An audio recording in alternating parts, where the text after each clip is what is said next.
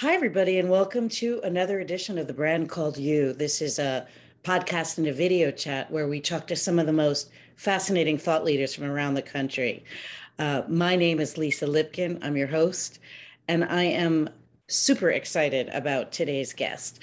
If you're a political junkie the way I am, and there's a campaign going on in America, you can't turn on the TV, whether it's CNN, MSNBC, doesn't matter, without meeting our next guest, Hank Sheinkopf. Welcome. Thank you very much. Thank you for having me in today. Hank is a political consultant. He runs Sheinkopf Communications, and he has run over 700 campaigns in over 4 continents, including some pretty exciting people that he's worked with, such as the former president, Bill Clinton, on his reelection campaign. He worked for Mike Bloomberg, who was a mayor of New York City, well known. He's worked for the former president of the Dominican Republic, Leonardo Fernandez. And Hank, I'm super excited to have you here. Welcome. It's a pleasure. Thank you. I never think of it as being honorable to meet me at all, but I'm grateful you do.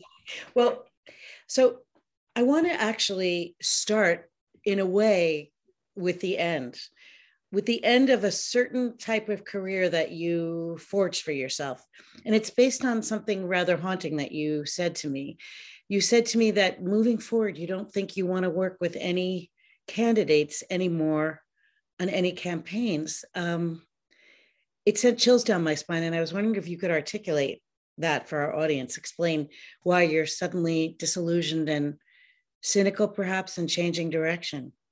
There's too many people involved in this. You know, when I started and when I was solidly in the second generation of political consultants at the front end of it, actually, that reveals my age somewhat, but we thought of ourselves as clarence of democracy, and in partnerships, when I had business partners, we thought of ourselves as warriors. That's not the case anymore. This has become, like all things, an industry. Corporate companies in this business are now taking over. This was once a kind of like a home industry of people who just did it, and now it's become something else. So the consultants are terrible humans, and they're not really interested in ideological issues. They only pick them for convenience. I mean, there's one firm in the United States, Global Strategist, that calls itself a democratic firm, but worked with Amazon to bust the union when they were organizing. When the union was organizing Amazon, has worked for hedge funds. Just got an influx of cash from an multinational corporation, so they could work in Dubai and other places around the world. I mean, it's just, there's no real romance anymore, and there's no real fight anymore. And I was a romantic fighter, so that's over. That's over. The whole thing's over. So you were a romantic fighter. And I suppose what you're suggesting is that the ideology, the passion that candidates had for new ideas has in some ways taken a backseat to politics and power and money.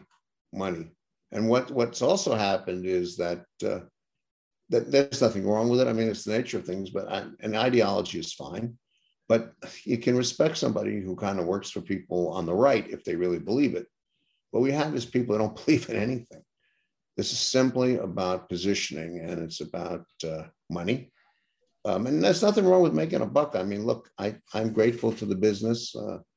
It gave me tremendous opportunity. It gave me some minor celebrity. I get to write and think, and I got to write great ads, and I get to think about things, and I got to direct campaigns. You know, it's just very different than it is today. I'm working on a lot of independent expenditure activities, which are different. Now, I know you also worked in Europe and abroad, where there really are quite a different set of campaign finance controls there. And doesn't it make a huge difference in how people run campaigns and monetize them if there are campaign finance laws that regulate that?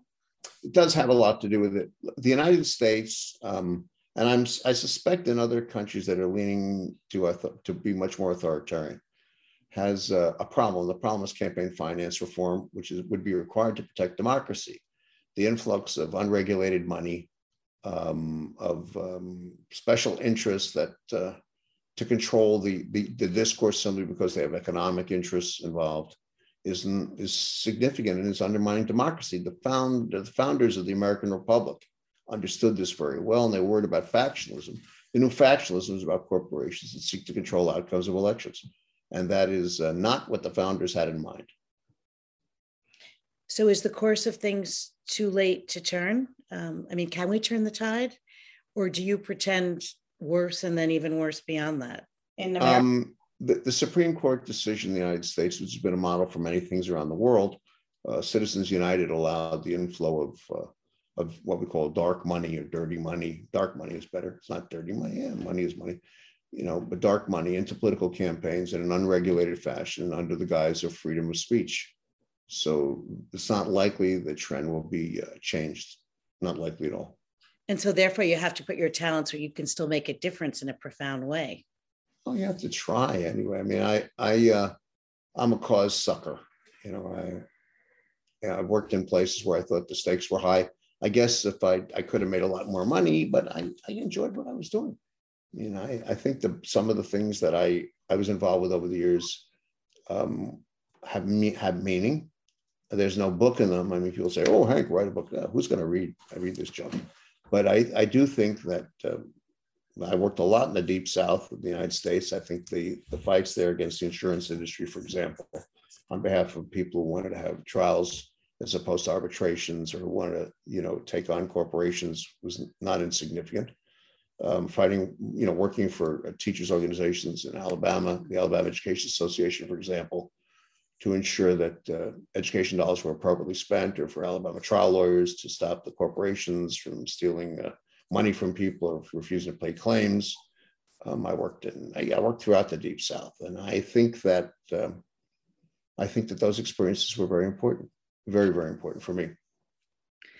So how did a nice Jewish guy from the Bronx suddenly find himself in Alabama? Well, you got to get on an airplane. It's the first thing. In those years, the business was different. And the guy who really revolutionized it in many ways was Dick Morris, who was a great influence on me. And he would just get on airplanes and he'd go to places and he'd pick up the phone. He'd call somebody and say, "Oh, I'm just happen to be in Lafayette, Louisiana tomorrow," which is kind of ridiculous. He lived in Manhattan. But he'd get on a plane, he'd go there and he'd sell a campaign. And he changed American politics and changed international politics in the process. And so I followed his lead and I just got on airplanes and I went but the Alabama story is great. It's a great story. I get invited. I met a guy who was living in Arizona, who was the head of the Arizona Democratic Party for a while, the day-to-day executive director. And he calls me, he says, "I need to talk to you and I'm running for office. Could you come and see me?" So I get an airplane and I go and see him in Phoenix. And he says, "We got to have lunch with this guy." And I said, "Who's the guy?" He says, "You'll see." So I go to have lunch. It's in a strip mall and a restaurant, and park in the parking lot, go into the restaurant.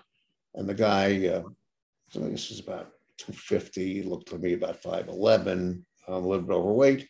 And he had a lighter in his hands, a Zippo lighter. He kept flicking and he's talking about gaming. "We're going to put money in. You should go to the unions, go get money." And I said, "Wait a second." I said, "Go get cash." He says, "No, I'm not doing that." I said, "What you should do is," I gave him the legal way to do it. And he says, "No, we'll do it the other way." I said, I leave the meeting, I leave the lunch, I take the guy who brought me, former executive director of the Arizona Democratic Party, is running for statewide office. And I said, "Now listen to me very carefully." I said, "This guy is a cop. This is a setup. And if you do what he asks, you're all going to jail." So a year later, they all got arrested. But in the meantime, the next morning, I get a meeting with a fellow. He was a professor. I think his name was Kimmelman, who also got into trouble for some reason. What he's doing in Phoenix, I have no idea. I was sitting down having breakfast. He says, "You really should go to Alabama." I said, "Why?" He said, "A lot of action, a lot of stuff happening." I said, "Okay." He said, "And you should call a fellow named Paul Hubbard, who's since passed, but was a tremendous influence on my life, who runs the Alabama Education Association. And he's got the power and the resources. You should go see him." So I call up, and sure enough, I get an airplane, and there's a U.S. senator on an airplane. It's ridiculous. And I get to the Alabama Education Association. Next thing I know, I'm hired, and I didn't leave off and on for the next 20 years. That's really interesting. So how did your newfound understanding of Southern culture affect the work you did in the rest of America? Well, it made me understand that, this bias that Northerners have against Southerners is absolutely outrageous. The Southerners have every reason to be angry.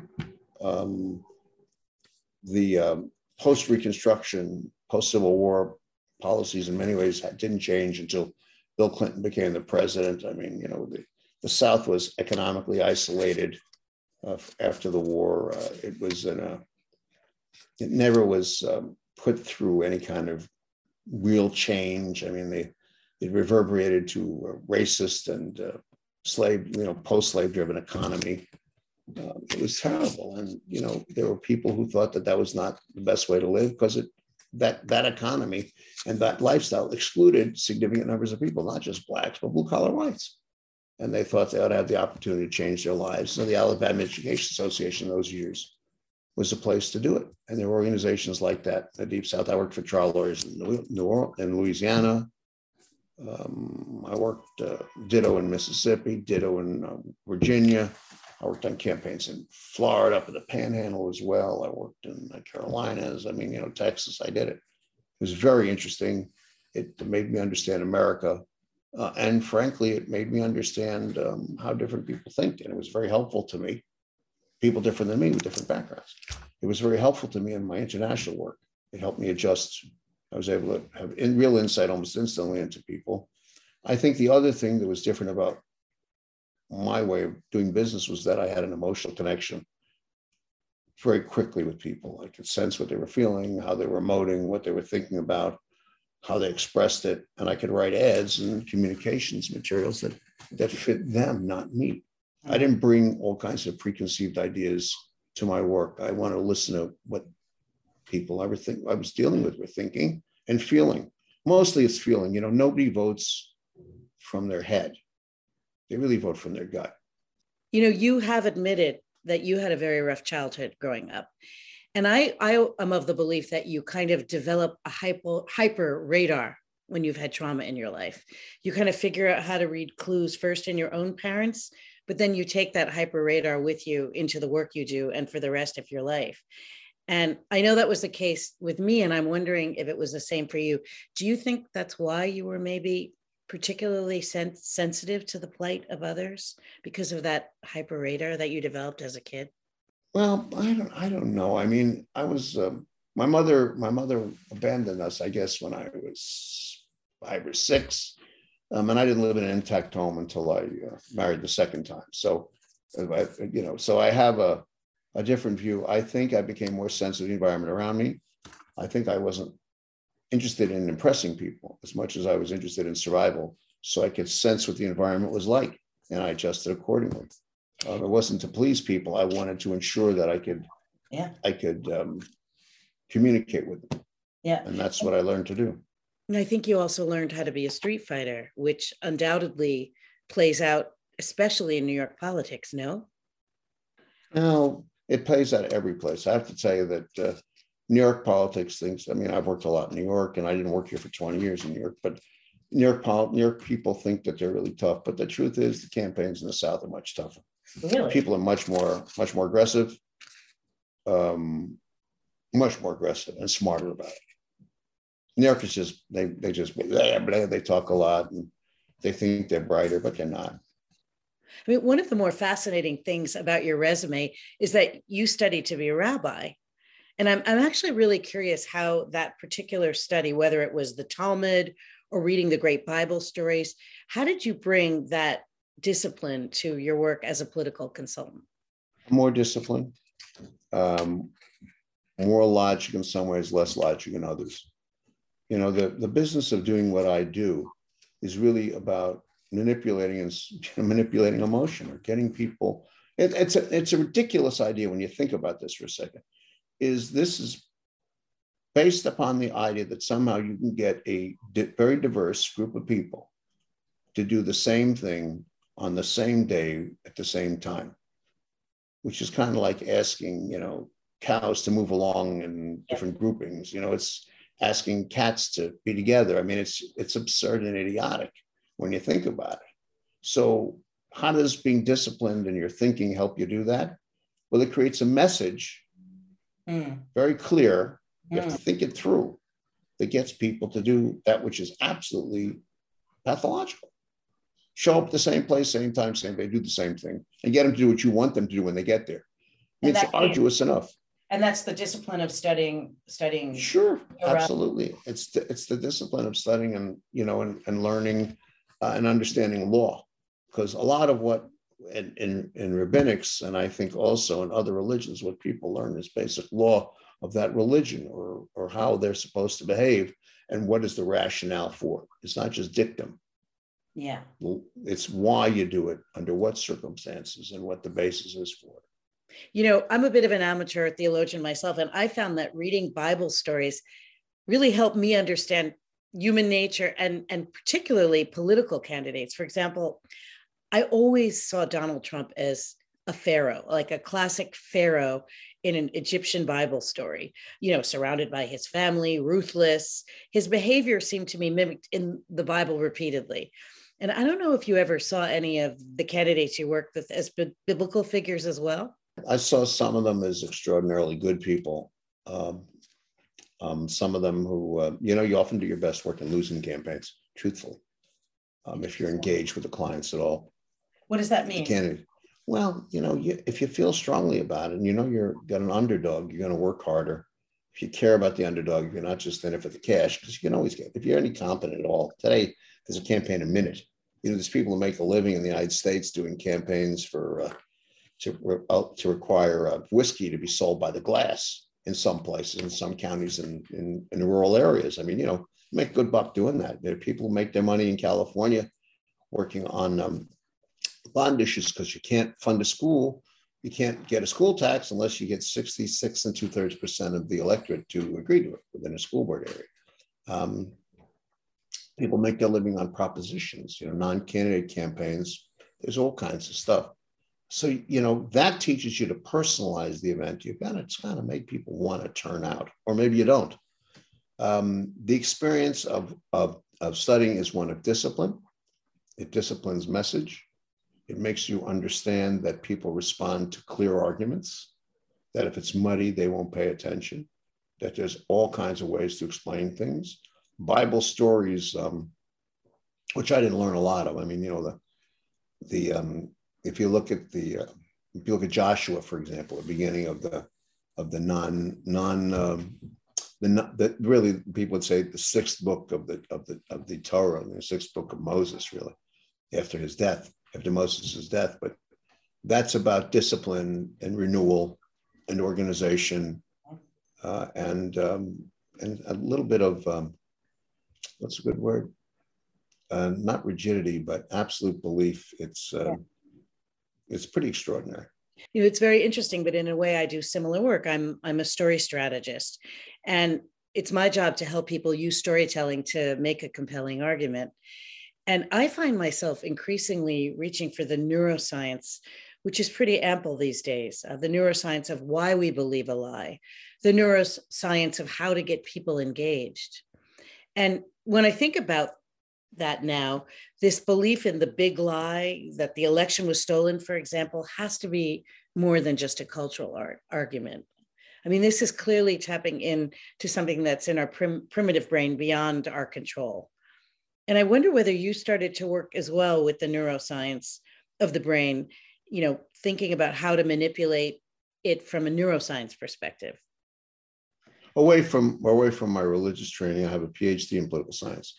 And I spend a lot of time reading, and I do teach. I mean, I think I'm finished teaching now for the rest of until the end, as we say. I mean, I've taught graduate students for years. I'm reading a lot about authoritarianism. I think people to read include Professor Timothy Snyder, and I think Ann Applebaum, who writes for the Washington Post, has written extensively. Her book on the Ukraine and the famine is very important. It tells you about authoritarian systems, about their extreme behavior, and how they function. And Snyder's book on tyranny, which is a small book, is really important to read, because we learn from these scholars. And Ruth Ben-Gilad, I think is her name. I just read her as well. I think what we learn from these scholars is how truth and its death allows authoritarianism to function. part of the great lie about the American election of 2020 is that somehow democracy failed. And that is a dangerous, dangerous idea. Democracy failing results in people like Orban in Hungary. But is it democracy failing, or is it, as I mentioned, something that's tapping into something much more primitive, a very primitive survival mode in our brains that's beyond democracy? You're right. I mean, I would extend, you're exactly correct. And I would extend the argument this way, that the American response is one of paranoia to a changing environment. How so? The United States is demographically shifting very rapidly. I talked about this a long time ago. Is becoming much less, most of the people in the United States today cannot trace their roots to Europe, which is a new phenomenon. They can now trace their roots to Africa and Asia and Latin America and the Caribbean, not to Europe. Right. So their whole perspective is different. And that is going to change American foreign policy. It's going to change the American outlook. It's going to change America's view of the world in every way, shape, and form. And it's going to inform us in different ways. So are you saying that the only possible winning campaign is one that addresses a fear of change these days? Well, I'm not sure that you may be correct. And that's the logical outcome of this discussion, this part of our discussion. I would argue that the winning campaign is one that seeks to restore values that are about humanness, because what happened in the whole discussion of ridiculous discussion and the falsehoods, denial of the outcomes of the 2020 election, is that people who are aggrieved are looking for fairness.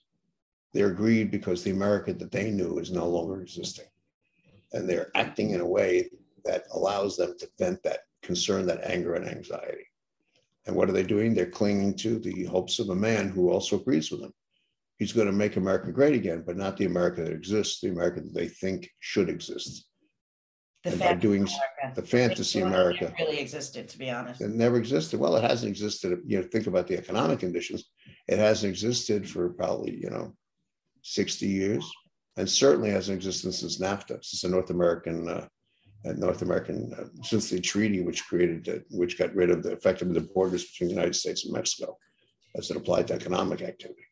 So, I'm the child of a Holocaust survivor. And so instead of fantasizing that Prince Charming was walking through my window the way most kids did, I pictured the Nazis coming through instead, So I obviously have a heightened sense of paranoia, but I do portend a kind of fascism coming to America. So please tell me I'm wrong. No, I think you're on the mark. I mean, the combination of corporate destruction of free trade unions, which has been the model for the last 40 years. The political activity of corporations and a tax structure that does nothing but ensures the great economic divide. And then the requirement that somehow those who are most aggrieved be stopped before they engage in violence, because they have every right to be angry, but violence is an extreme. You put that all together and you come up with a cackling kind of burning, boiling cauldron that somebody has to say, look, we've got to fix this, but that's not what's happening. What's happening is that we're creating more anger and more fuel on the fire and more division.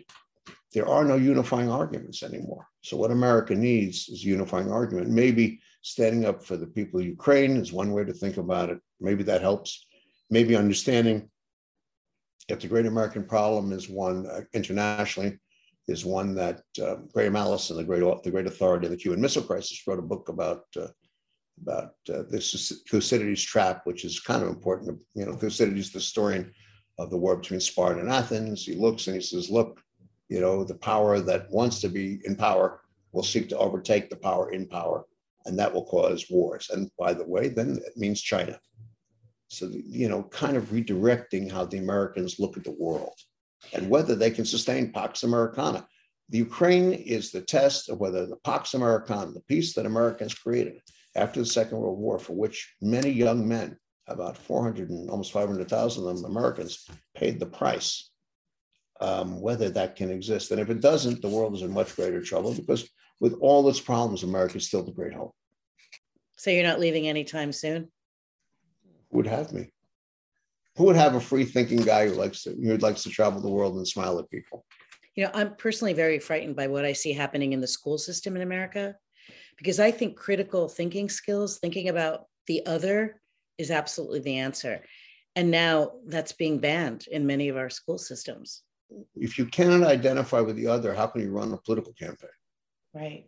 That wins? If you cannot identify with the other, how can you create social policy that has value over time? And if you cannot identify with the other, how can you understand or create economic policy that seeks to bridge gaps and create fairness in an economic system that's set up for exploitation? It's very hard, very, very difficult. So what are you working on these days? I mean, what is driving your passion these days? I think that the relationships between police and non-police is very important. I think people fail to consider that fascism or authoritarian systems have largely come out of democratic process. People have elected these things. I mean, Hitler was put into power by a democratically elected legislature, the Reichstag. Absolutely. He promised Kerensky, Volkswagen, didn't he? Lenin came into power because he overthrew Kerensky, who was a democratic regime. Right. And on and on and on and on. You can look at regimes throughout the world. You see the same dynamic in action. So we have a responsibility to somehow create order out of chaos, but not allow those creating the order out of that chaos to be overpowering. The great American system is that the military and the police are entirely separate. What Donald Trump tried to do that memorable day in Washington was to get the army to intervene as a police force in demonstrations in Washington, D.C. And the army, in the great, great defense of democracy, said, no, we won't. That was a very frankly rebelled against the commander-in-chief, which is a very extraordinary event. If we do not have some order, if we do not have the capacity for people to walk safely, to be safe, and for their political opinions not to be impinged upon by others, we will have an authoritarian system, and we will be policing ourselves out of existence. That great line that allows democracy to function is one of permitting people to be different, unique, but not to impinge on the rights of others to be different and unique in other ways. Can we end this interview on an optimistic note? I think that America is the great hope for the world. If not, it wouldn't be discussed all the time. The Americans have been extraordinarily generous people. Their largesse has helped the people live better throughout the world. It started contracting in a much more political fashion during the Reagan years. That's pretty clear. But the West still has much to teach the world in democratic practice. And if they didn't believe it, if the world didn't believe it, people would not be clamoring to get into the United States in one fashion or another, under the most extraordinary circumstances, with the greatest hope and the greatest belief that they can only better themselves in a place where they have the opportunity to be themselves. Well, thank you. I'm going to end on that note and hold it in my heart. You've appeased some of my fears, if not all of them. Well, I can't tell you know, we would see each other again, and we would talk to school, as a psychiatrist would say. Over a babka. Over a babka, yeah. No, thank you so much. I really appreciate your time. It's been an absolute pleasure. Yeah. Thank you, and all the best to you too. Thank you so much for having me in. Thank you. Bye-bye. All the best. Thanks. Thank you for listening to The Brand Called You videocast and podcast, a platform that brings you knowledge, experience, and wisdom of hundreds of successful individuals from around the world. Do visit our website www.tbcy.in to watch and listen to the stories of many more individuals. You can also follow us on YouTube, Facebook, Instagram, and Twitter. Just search for The Brand Called You.